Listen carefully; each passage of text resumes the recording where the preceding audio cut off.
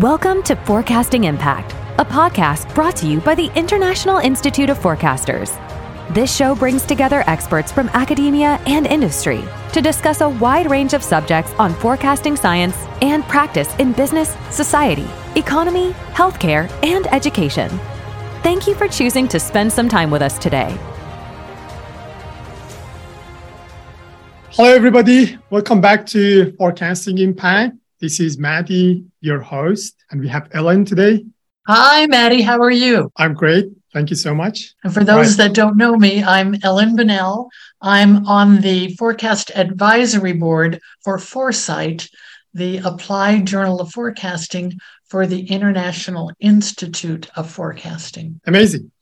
So today we have a topic on forecasting software, a very popular topic. And we have three amazing guests coming to us from US, Mexico, and Australia. I'll introduce them in a minute. But before, I'll just give you some idea about, the latest things that we have on forecasting softwares. So two of the open source programming languages, as you probably know, Python and R, they're the most popular open source programming languages for forecasting. And they have both, a lot of packages and libraries available for time series analysis and forecasting. So some statistics, as of March 2023, R is ranked 16th in TOB index, which measures the popularity of programming languages. But that is general thing. When it comes to forecasting, definitely number one or two. And we can have arguments on that. And according to R Consortium, there are currently more than 2 million developers of R around the world. Developers have written open source programs, more than 13,000 actually open source packages and libraries via CRAN. R has its own journal, conference, and active community around the world. If you search a little bit, you can find about it. Python is the other popular open source programming languages, which is also general purpose, and it has a great community in forecasting. It has been picking up more recently also on the machine learning side. It is ranked first popular programming languages as of now that we are talking March 2023. But when it comes to forecasting, again, it is in competition with R. So we can have arguments on that. Python has more than 50 million active users and 137,000 libraries. Then when it comes to commercial softwares for forecasting, according to a report by Market Research Future, the global demand for forecasting software is expected to grow significantly. They're extremely powerful for industries, for SMEs and large institutions. And there is continuing to grow with 10% annual growth rate. It is estimated to have there is a market of roughly $5 billion. And that's the statistics for 2020 for commercial softwares. Factors such as increasing need for accurate forecasting, disruptions in supply chain, data availability, and the growing popularity of cloud-based solutions, and the rising adoption of AI and ML for forecasting have been some of the factors contributing to the growth of commercial software significantly during the last few years. So this is a quick introduction of forecasting softwares, and I'm looking forward to our conversations. Now, first I want to introduce our guests quickly, and then we get into the actual conversations that we have. Professor Rob Hyndman, we have had him once on the podcast, the first episode, and this is the second time that we have Rob, which is fantastic. Professor Rob Hyndman is a well-known and famous professor of statistics in the Department of Econometrics and Business Statistics at Monash University. From 2005 to 2018, he was editor-in-chief of the International Journal of Forecasting and director of the International Institute of Forecasters. Rob is the author of over 200 research papers and 5 books in statistical science. He's an elected fellow of both the Australian Academy of Science and the Academy of Social Sciences in Australia. In 2007, he received the Moral Medal from the Australian Academy of Science for his contribution to statistical research, especially in the area of statistical forecasting. In 2021, he received the Pittman Medal from the Statistical Society of Australia. For over 30 years, Rob has maintained an active consulting practice, assisting hundreds of companies and organizations around the world. He has won awards for his research, teaching, consulting, and graduate supervision. It's great to have you, Rob, here. Thanks, Maddie. It's nice to be back on the podcast. Yeah, great to have you. Our second guest, there is no order, but I'm just introducing Federico Garaz, Ramirez, Fed, with the pronoun they, them, is a highly experienced ML engineer with a background in economics and mathematics. Fede is a CTO and co-founder of Nixtla, With over a decade of experience deploying ML models in production for large financial institutions, Fede has a proven track record of delivering end-to-end products. They is passionate about creating usable, scalable, and open source ML products, and is a co-mentor of several popular Python and libraries and R libraries. Fede's expertise in the field has also earned them recognition as a speaker at multiple PyCons and author of peer-reviewed papers solidifying their status as a leading expert in time series analysis. Great to have you here, Fede, today. Hey, Mari, thank you very much for having me. Pleasure having you. Last but certainly not the least, Eric Stellwagen is the CEO and co-founder of Business Forecast System. It's a market-leading firm focused on providing software solutions and education to business forecasters. He's the co-author of the Forecast for Software product line, which is currently in use at more than 12,000 companies worldwide. He consults widely in the area of practical business forecasting and has worked with many leading firms, including Coca-Cola, Mondelez, Merck, Nabisco, Owners Corning, and Verizon. He has also served on the board of directors of the International Institute of Forecasters and serves on the Practitioners Advisory Board of Foresight, the International Journal of Applied Forecasting. It's great to have you, Eric. Yeah, well, thanks. I'm happy to be here and pleased to be invited. Yeah, my pleasure. Okay, so that was a roughly long introductions that we had, but let's kick off our conversation going on. So I'm going to start off our conversation, first of all, by getting to know each of you, how you got started in software development in your career. You can kick off by Rob. Sure. So I started writing my own functions when I was doing a lot of consulting, and I was consulting to companies, and I needed to develop some forecasting tools to solve the problems. And this was back in the 1990s, and I was writing it in the S language, which was a precursor to the R language. And my functions were pretty useful for my use, so I thought they might be useful to other people, and I put them on my website and noticed that there was quite a few downloads. And then when R came out, I turned them into an R package and put that on my website, and that got downloads, and sort of slowly it took off, and that all turned eventually into the Forecast package, which is probably the best known software that I've written. And it's very widely used these days. There's about 3 million downloads a year at the moment. So that's a lot of people using it. Rob, when you started out, were you doing custom modeling, or did you just need a method for some production forecasting? A little bit of both. So I was doing some of my own models. So back in the late 90s, we were developing the state space approach to exponential smoothing, and I'd used that in a couple of consulting projects before we ever wrote any papers about it. And I found it worked incredibly well. So then we wrote papers and put out the software. But other things, I was just coding up other people's software that I didn't have a convenient function available. So I wrote it up, and they both types of functions ended up in the Forecast package. Some of it's my work, some of it's my code of other people's work. Great, thanks. How about you, Fede? How did you start in software and Python or forecasting? So basically, I started programming these forecasting pipelines for a data science consulting firm specialized in demand planning.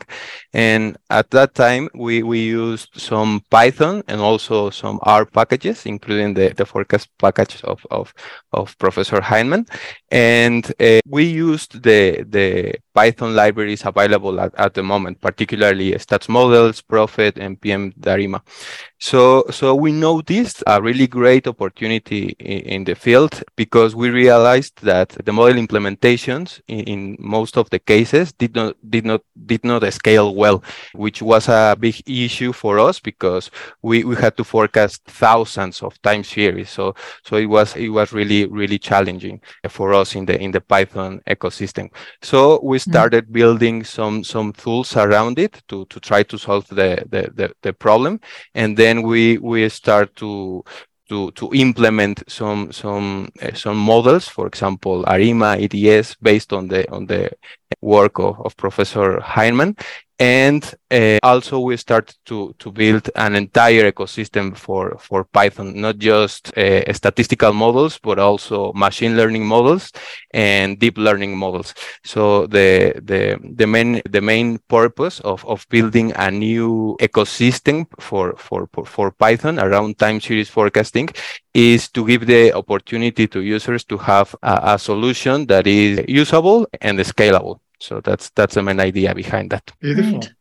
And Eric, you have been in this domain for a long time. I would love to hear your story, how you started in this path.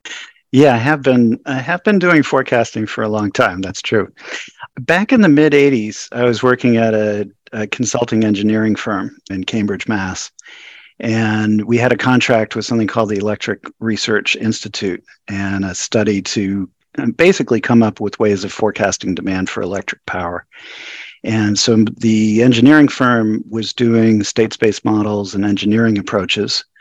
And a couple of professors at UCSD, Rob Engel, Clive Granger, among them, were doing econometric models for the project. And we basically found some very effective load forecasting approaches, but had sort of the unfortunate situation where utility companies couldn't use them because software didn't exist to do these kinds of models. And they were sort of research programs that we put together. And actually, Mark Watson was involved on the UCSD side. He was putting together models. And we guided that project to become a software package that EPRI could distribute to its member utilities, and that my engineering firm, Scientific Systems, could sell to the world at large.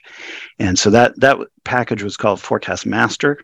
It was a pretty popular package, but it was designed really for analysts and statisticians. And it was what we found as we started to sell it outside of the electric power industry is that general business people were really struggling with how to apply the methods and build the models. And that was sort of the motivation for Forecast Pro, which was really designed for a general business audience that's comfortable with numbers and spreadsheets, but that are not analysts or statisticians or econometricians.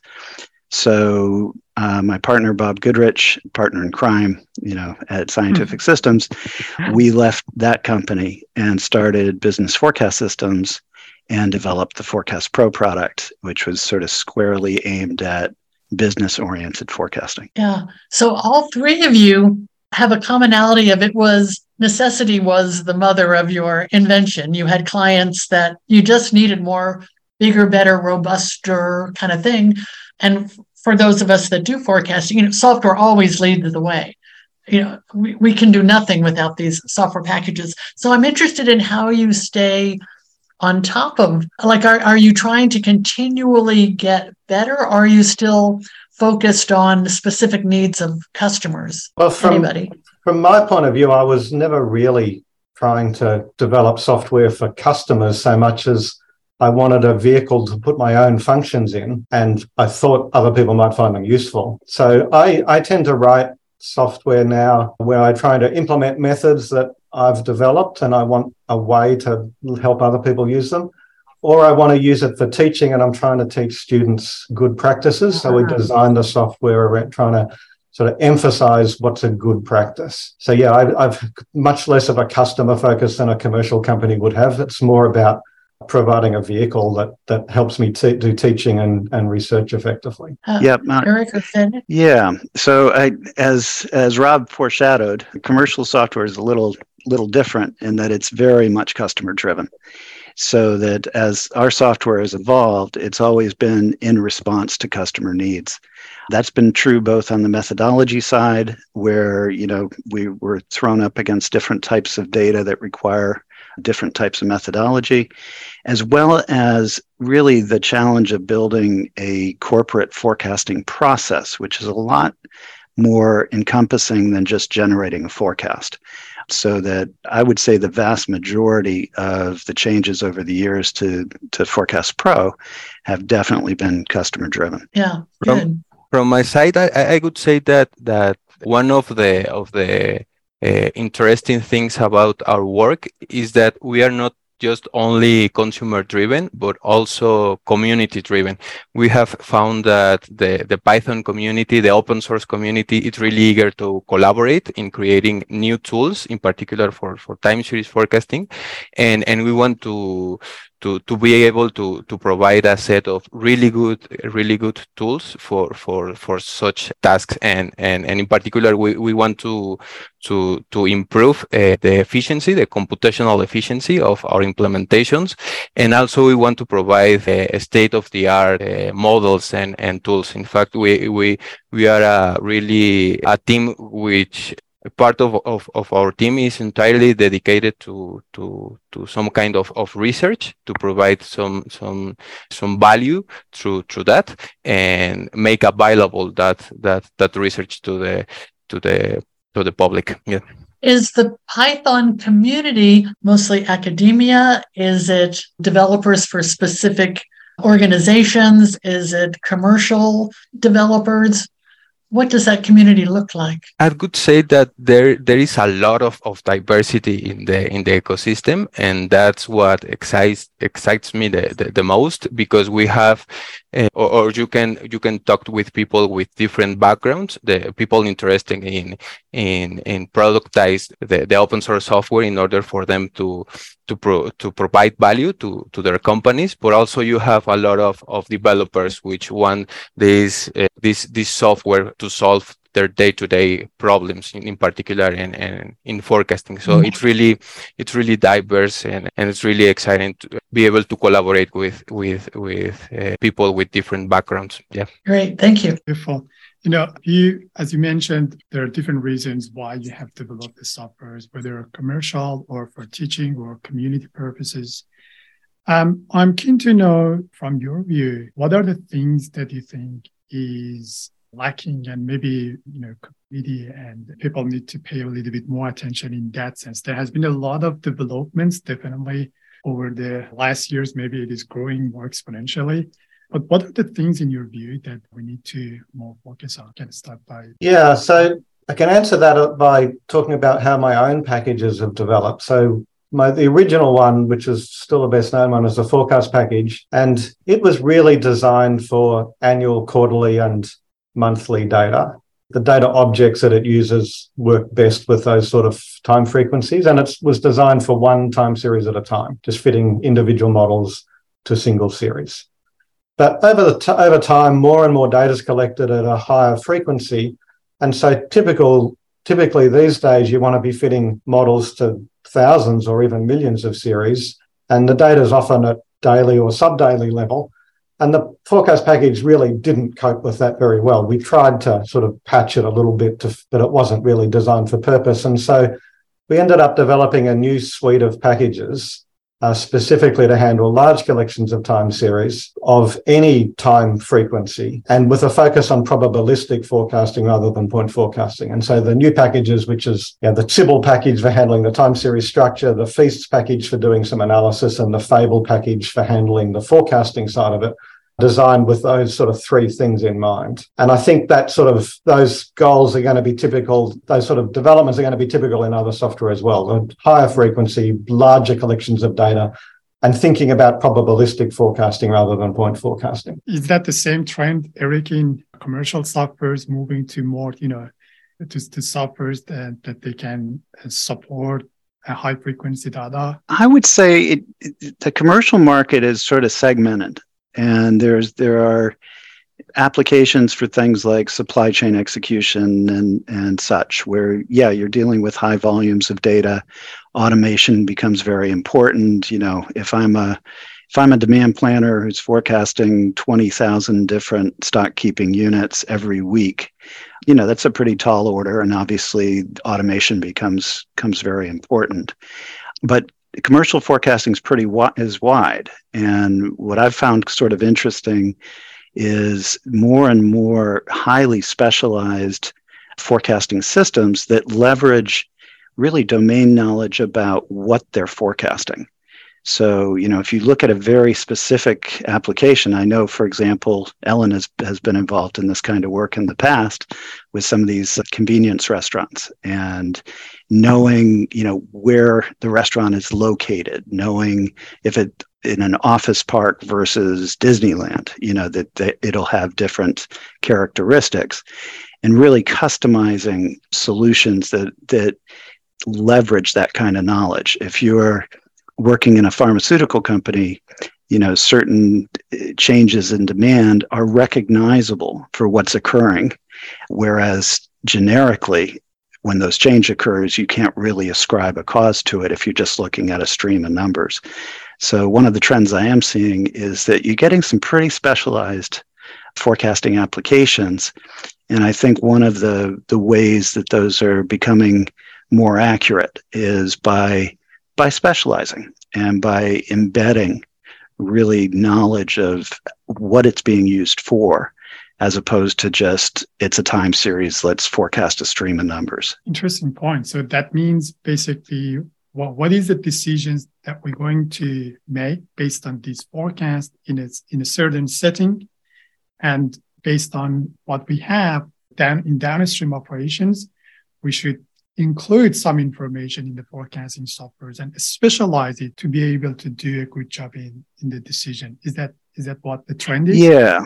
I'll give you an example that's pretty frequent, and it's kind of funny. I get presented with this constantly. Okay, which is, you have a time series and it has what I call an end condition. Something unusual happens in the last period or two of the data.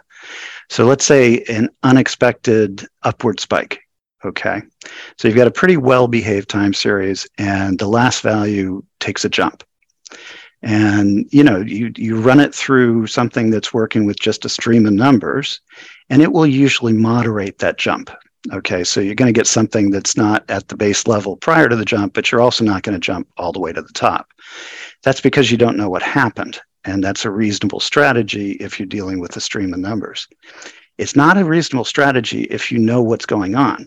And so what happens is the first customer calls and says, clearly this was an anomaly and the forecast is much too high and it should be back at that base level.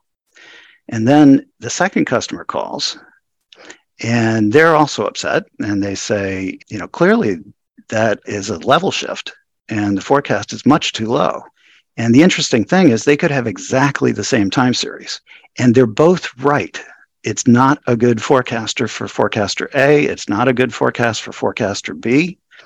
And the key there is that they know it through domain knowledge, not from the stream of numbers. And so you get these systems that recognize, that in this situation, a plunge might be a stock out. And that's probably followed by elevated demand as you have the ability to ship in the following period, where another one might recognize it in a totally different way. So this concept of really understanding, having the software understand what it's being applied to, and to start to have sort of more rule-based approaches that leverage people's knowledge of what they're forecasting and what these demand patterns are, is kind of an exciting area for future development of commercial software. So again, it's pretty good stuff, and it can really improve one's forecasts. All right, so here's a problem that I think all three of you could address.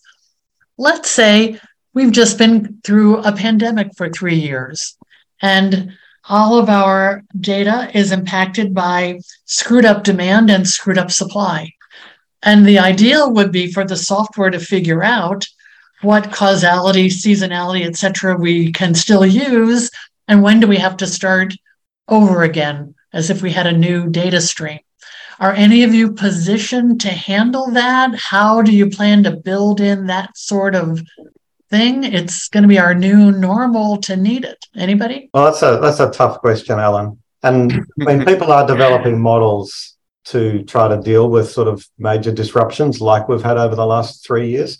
So I think it's more of a modeling question than a software question. What models are around that will help you deal with extremely disruptive events. And you can do it. Whether the forecasts are any good coming out of those models remains to be seen. But certainly the software I develop does include models that have highly adaptive seasonality when it changes rapidly, or where you have level shifts, or you have other sort of disruptive things going on. So it's a matter of building the model that tries to describe what's happened, I think. Okay. Anyone else? Eric? Fede? Yeah, I think I would echo that. There's a lot of tendency when you've got disruptive periods and periods of high variance to sort of say, can we rewrite that history? Can we get to something that what would it have been if it hadn't occurred, and then forecast based on that sort of baseline?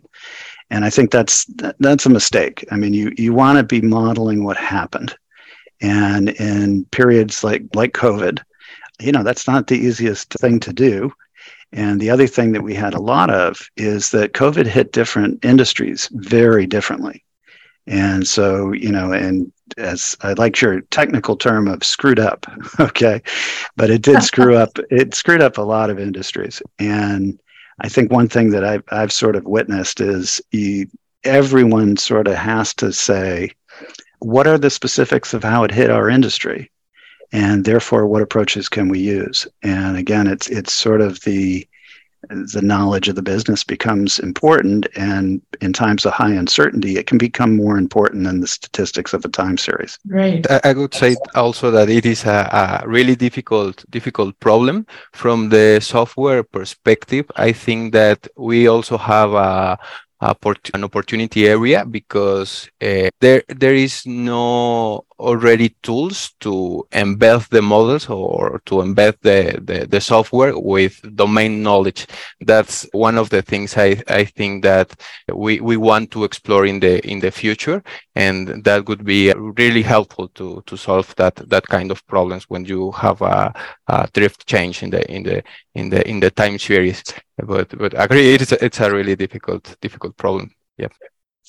Yeah, embedding information, the domain information definitely is an interesting one. And also there is an active research going on in this domain as well, whether we can integrate both and not only get, you need to know the context, get information from what's going on in real world, and then put them into the model. But then also one step after that is, okay, so we have got this model now is representing what is going on in the real. Now the question is, how can we interpret those forecasts and use them for making some decisions in real world that actually can help us for improving the performance or whatever purposes that we have? How do you think about integrating the decisions into software? That have you had any experience in that sense? And do you think there is room actually to integrating them? Or you see them as a separate things in software? Well, I think decision-making and forecasting are very closely tied together, and treating them separately is a bit of a mistake because you might end up, forecasting for the wrong, with the wrong loss function or the wrong purpose. So it's not something I do a lot of, but I think it is important sometimes to optimize your forecast for a specific, the specific use case that you're dealing with. And if you're interested in, for example, tail probabilities of the distribution, as you might be for electricity demand or for retail or something, then you want forecasts that do well at that problem, not necessarily do well at some other problem. So the off-the-shelf solutions ignoring the purpose can sometimes be misleading. Yeah, that's a great point. Fede, Eric, have anything on that? Yes, I think that forecast and decision making are really co-integrated, and in the sense that when you are trying to reduce the metric or the loss function of a model, you have to have in mind what are you trying to solve in terms of decision making. And one of the good practices I think that I would like to see more in the practical side of forecasting is that trying to choose or select the best statistical metric for that specific model. And you can do it simply by even creating a plot of how a particular metric correlates with the business output. So and you can plot a lot of metrics and then choose the metric that correlates best with the problem you want to solve in the business side of the problem. So I think it's really important to consider that before even trying to model the time series. Absolutely. Eric, you have any thoughts on that? How's that in commercial space? Yeah, I think most commercial software packages, most of them have some context to what they'll be used for. A lot of forecasting modules are part of things like supply chain execution or planning or scheduling or inventory replenishment, etc.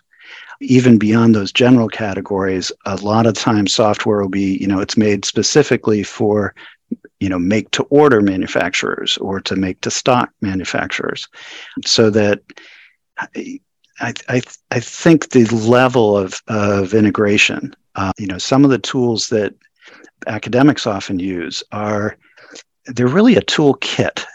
R and Python, they're development languages, and you can solve any problem under the sun with them.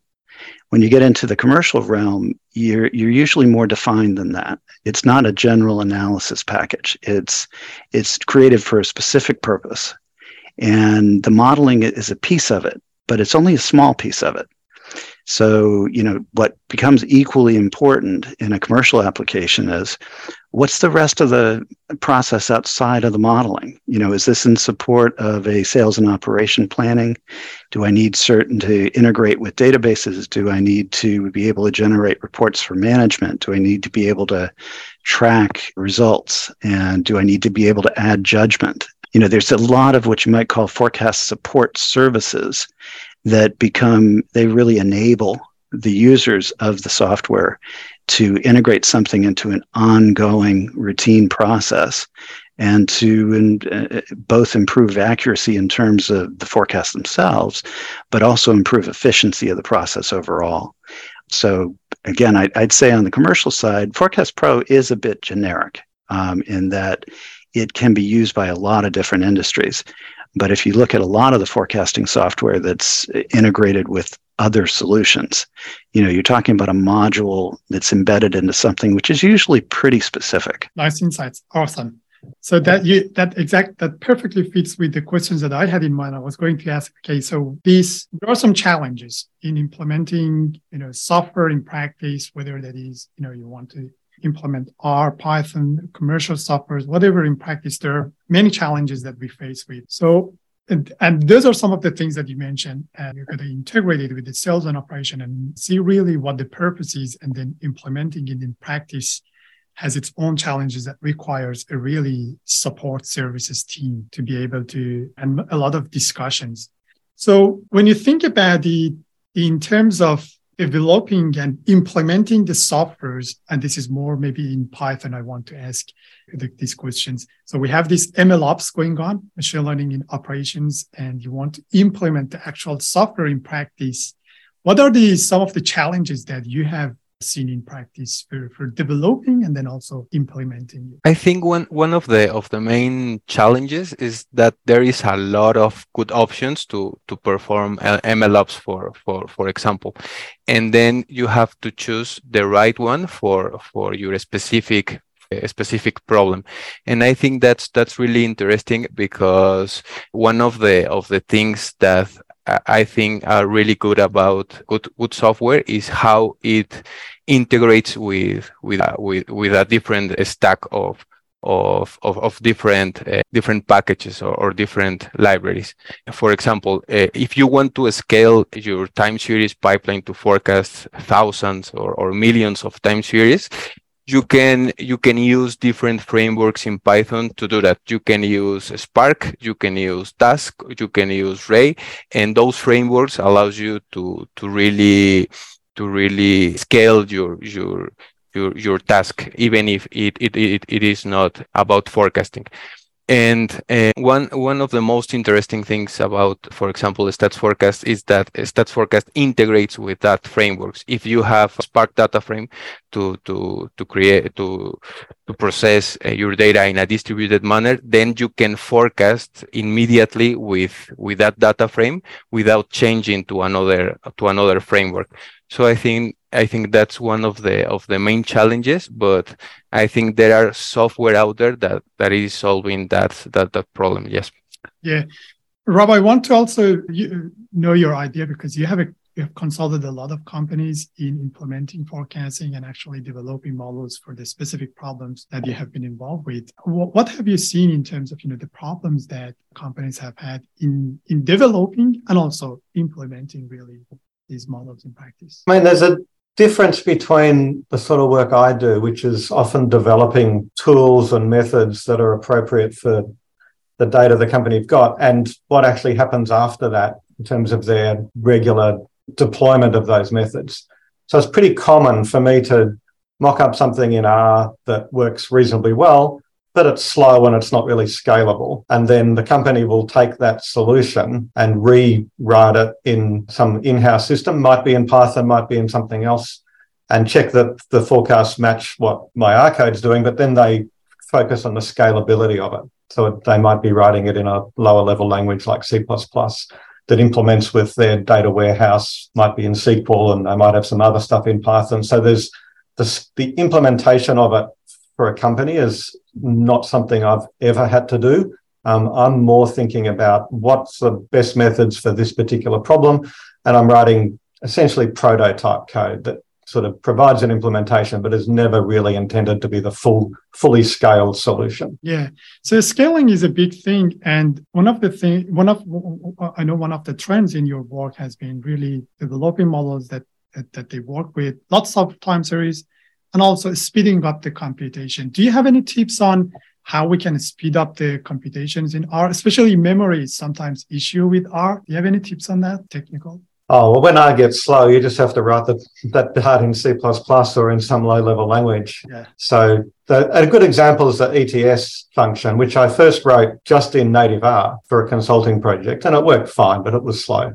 And then we decided that we needed to make it go faster because we had tens of thousands of things to forecast. So I rewrote it in C and just had an R wrapper around it. So that went pretty quick. And then, but R was calling the C and the C was pushing it back to R. And there was a lot of backwards and forwards going on. And that backwards and forwards was a little bit slow. And then Christoph Bergmeier, who's a well-known machine learning forecaster, was working with me, and he said, the problem here is there's too much backwards and forwards between R and C. How about I rewrite it, but we'll do all of the optimization part in C++ as well, so it's not coming back. So he was doing it in C++, not C. And so it's sort of the third iteration of this software he implemented, and it's now much, much faster than either of the previous two. And that's sort of typical process. First attempt is in a high-level language, but it's not really fast, but it's quick to develop, not quick to run. And then later iterations might be much, much slower to develop, but they're much faster to run. Yeah, there's an old adage in software, which is fast, accurate, inexpensive. Choose two. Which one would I you like choose? that. We chose accurate and inexpensive. So Okay. performance is always an issue. But yeah, I definitely echo, R and Python are great prototyping tools and to develop and disseminate new models and all of that. But if you're really going to throw it against a big problem, then yeah, you need to rewrite it in a lower level language to get at that kind of speed that's required. And Eric, what is Forecast Pro written in?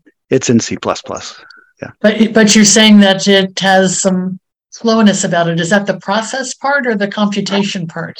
No, what I would say, it's not so much that Forecast Pro is slow, in that we have optimized it for speed, we multi-thread, we're written in C++, we've done a lot of stuff, but what we haven't done is to sacrifice the accuracy for further improvements in performance. So if you look at a lot of like the optimization that goes on, whether it's parameter optimization or model selection or something like that, you can take some real shortcuts. To give you the ultimate example, Excel had exponential smoothing, but it didn't optimize any of the weights. So it just said, use whatever values you want. Well, it's really easy to make a lightning fast exponential smoothing model if you're just using set values, but you're sacrificing of that of that triad, you're sacrificing the accuracy and at the altar of the speed. So when Forecast Pro, for what it's doing, is quite fast. And we do work on performance in every single release and all of that. But when we're confronted with a decision of, if we took a shortcut on how we're building these models, and it would run a lot faster, but it wouldn't be as accurate, well, we come down every time on the no. We have to do this thoroughly and do it accurately. Forecast Pro has been a leader in some of the development of algorithms. So I remember back when the M3 competition was running, all the textbooks were saying you can't automate ARIMA models, the Box-Jenkins process, and Forecast Pro, proved that you could. They had a BJ automatic entry in the M3 competition, which actually worked really, really well. And you might be interested, that was sort of my motivation to see if I could write my own automatic ARIMA algorithm, because the textbook said you couldn't do it, but I knew that Forecast Pro had done it and done it reasonably well. But it was a commercially confidential algorithm, and I sort of knew a little bit how it worked, but I couldn't see the full description. And so I got a PhD student to see if she could develop an automatic ARIMA algorithm that was better than Forecast Pro. And we did something that was about the same, maybe slightly better, but I was motivated by the good performance of Forecast Pro. Yeah, it's in keeping with, our mission is really to take these methods and make them accessible to a general business audience. And the automation is important. We've been doing AI approaches since the 80s. We prototyped our expert selection in Prolog, which is a expert systems development environment that came out in the 80s. And then for performance, we had to rewrite the whole inference engine in C++. Well, C at that time. So, yeah, I mean, these are kind of, age-old missions here. Automate it. Yeah. I'm sorry, go ahead. Sorry, the end of that story actually involves Fede, because they tried to implement my auto.arima algorithm in Python and did it better. And so Fede's implementation of the automated ARIMA process is probably the best there is around. Yes, and we used Python library to speed up the things, which is called Numba, which allows you to compile the code you are reading in Python just in time. So each time a function is called and it is decorated using Numba, then the function is compiled. So in the next iterations, it becomes more fast. It becomes faster. So it's really it was really nice to see good results with that. Yes. Yeah, that's great. I think in Python, R, thanks to Rob, so we have a lot of packages in forecasting, and Python is catching up. But in machine learning, I mean, there is a lot of things going on, and it's great to see that you've developed the auto-ARIMA model in Python. And I think there is also room for many more forecasting packages coming in Python. For the last 20 years, I've continually been asked, is there a Python implementation of some function I've written in R? And there have been some, but they've been pretty poorly developed until Nixtla came along and Fede's work. And now I can just tell people, yes, there's a really good Python implementation of almost all of the stuff that are in my forecast packages, and it's in the Nixtla packages. So I'm really happy to see that work take place, and I'm delighted to be able to recommend it regularly. Yeah, that's great. All right, awesome. We're going to move slowly to the final part of our conversation, and it's more a wrap up, and I would like to hear from each of you if you have any final thoughts, any recommendations in software developments for people who are keen to know more about it. So maybe we can start by Eric, if you can share your thoughts. So do you mean books and articles, or do you mean just general recommendations? Books and articles in general. That's any material that you would love to share with our audiences. I think I'll maybe answer a question you didn't ask instead. Okay, yes. Because I think when it comes to commercial software, there's a lot of sort of assessing your needs and seeing what's out there, and it's kind of a different animal than some of these other applications. So I think what I would say is, if you're looking into, well, let me do this two ways. what is the most popular forecasting software, bar none? Every time that there's a survey on what businesses use to forecast, what's the answer? It's Excel.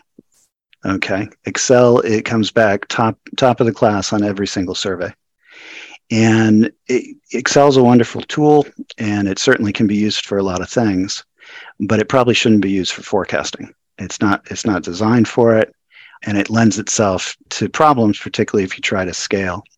So I think in terms of, parting advice, let's call it, I would encourage businesses to really assess what they're trying to accomplish and what their needs are, and then think about what type of tool is going to help get from A to B. And usually it's less about reading books or learning more about methods, and it's more about defining what you're trying to accomplish, coming up with what needs are you trying to fill, and then looking at the fit to the wide array of commercially available products that can help you do that. So do you have, go ahead. Do you have a book or an article that you can point people to on how to list your requirements? Yeah. I don't, because I'm not necessarily, I'm in the business of responding to RFPs, to requests for proposals, and not so much to writing them. What I will say is that I suspect there is a lot of templates out there, and I don't, it'd be a good topic for foresight. How do you construct and evaluate your business needs and execute them? But it is interesting because we'll get anything from, random phone calls of, my boss said that our forecasts aren't very accurate, and that's why I'm looking into things, to here's a 60-page document that completely outlines what we're trying to accomplish and what needs need to be met. And it's the preparation is definitely it's required. And so due diligence up front really will lead you to a better solution if you're looking at a wide array of available softwares. Great advice. Fede, do you want to continue on that?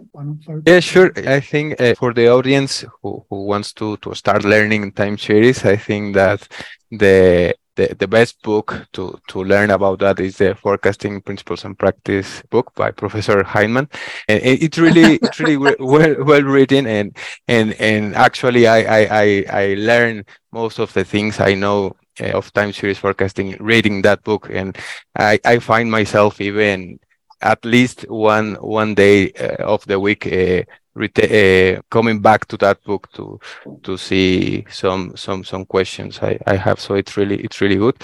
So also I strongly recommend for practitioners, start with basic benchmarks, because in most of the cases, like we have a problem and we want to use the more complex solutions, machine learning approach or deep learning approach, but in most of the cases, a simple solution is better. I don't know, for example, even a seasonal naive could be a better option than a more complicated model. And once you have your benchmark, then you can start to iterate with more complex model.